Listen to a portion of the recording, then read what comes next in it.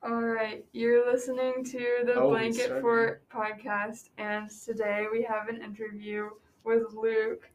And Would you like to introduce yourself and tell us a bit about yourself? Hi, I'm Luke, and I'm short. That's your main characteristic? Yeah.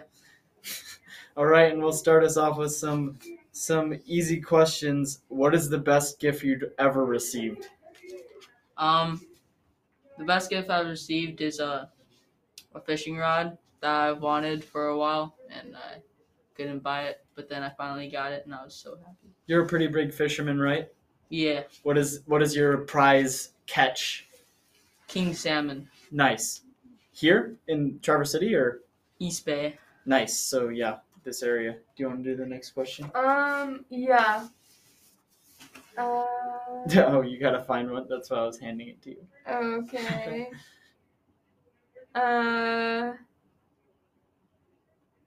What is your idea of hell? Oh. What?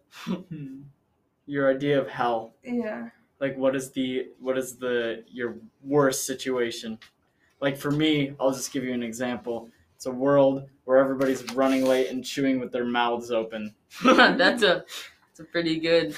I think it's just a world where you only hear people scraping nails on a chalkboard. Just all day. It's just terrible. I think that's fair. Maisie, what about you? Probably it's like got cold lighting and it's a little bit dim and the light bulb is buzzing and people are coughing occasionally and there are a lot of people in the room but you can't see all of them. And then occasionally somebody walks by and looks over your shoulder and you're doing calculus. Okay. Yeah, that doesn't sound ideal. Let's see. We got some questions here that we haven't used before. I wanna find a good one. What would you like to invent? Like, what would you can either take that as like what invention in the past would you like the credit for, or what like invention would you make now to make the world better? I want to make a car that can just seconds just go to where you want to go, so you don't have to. So a waste time. teleporter. Yeah. Yeah, I mean, like it's kind of weird that we don't do the trains like they do in Europe because they're so much faster than cars and like it's way more resource efficient if you're like everybody's using one train instead of everybody's using like individual cars. It's so weird that we decided to do that, especially since America's so big and kind of was built on trains. Yeah. Like, I don't know. I wish America was more like Europe in a lot of ways. Like with the biking and the trains. Yeah. First biking. Do you want to do the next question? Sure. What?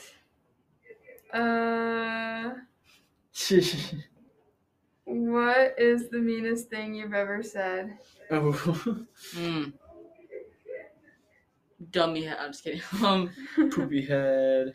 Yeah. I haven't really said that mean of stuff, but that's good. Good to hear. We like to support being nice to people at the Blanket Fort podcast. I'm liking the vibes. What's the meanest thing you've ever said, Micah?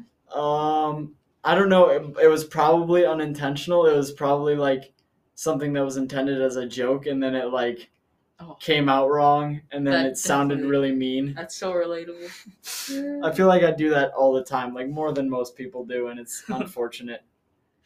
Or like it just sounds different in your head, and then it comes out, and it sounds not the way you wanted it to. Like someone said a joke, and then you want to say something that will make the joke funnier, but then there's people talking. But then right after they're done talking, they say something, and then you say what you said, and it just makes it the whole mood just bad. Yeah. Yeah, that's yeah, no fun. Let's see. We gotta find another question. What is the biggest lie you tell yourself? I'm tall. I'm just kidding. Yeah. I'm tall. That's it? Okay. For me, I'd probably have to say that, like, it's interesting. I don't know, that, like, something hurts too bad to continue. Like, that I don't need to keep trying to be better. And I feel like that's a lie I try to confront. And I think everybody gets confronted with that lie. And that's a lie, like, I try to keep conscious in my mind and know that it's a lie and then confront it and beat it. Maisie? I don't know. I think that the biggest lie that I tell myself is, I don't know, probably, this is hard. Probably, I guess that, like, my worth isn't intrinsic and it has to be defined by things that I do. Yeah, that's fair. Yeah. I think a lot of people feel that in today's society because, well, not even just today, because in the past it was like if you didn't add to the society, if you didn't give the society more worth, then you wouldn't make it. Like, you wouldn't be able to survive. So I guess Yeah. maybe we're under less pressure of that now, but yeah, that makes sense. Let's see. What makes you nostalgic? You know what that means? No. Like, do you know what reminiscent means? No. Okay. Like, you know, when you, like, hear a song, it comes on the radio, and it's like, oh, I remember, this reminds me of when I was little, and, like, that sort of feeling. That's nostalgic. Yeah. I have to say, Jesse theme song. Used to watch that when I was a kid. Nice. Every time I hear that, flashback. That's how it is for Phineas and Ferb for me. That too. Everybody, like, so many of my friends watch that. The other day we were at track, and I was trying to figure out what this like thing between your nostrils is called, the, like, piece of skin between your nostrils.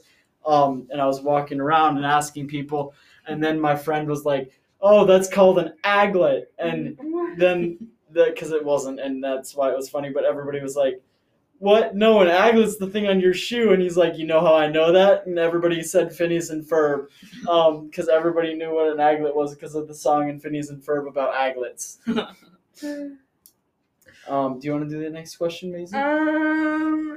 Sure. Yeah. Caught you at a bad moment with the hair. Yeah, I'm putting my hair. It's okay. I can multitask. Oh, this is a good one that I like to ask. What are you terrible at but love to do anyway?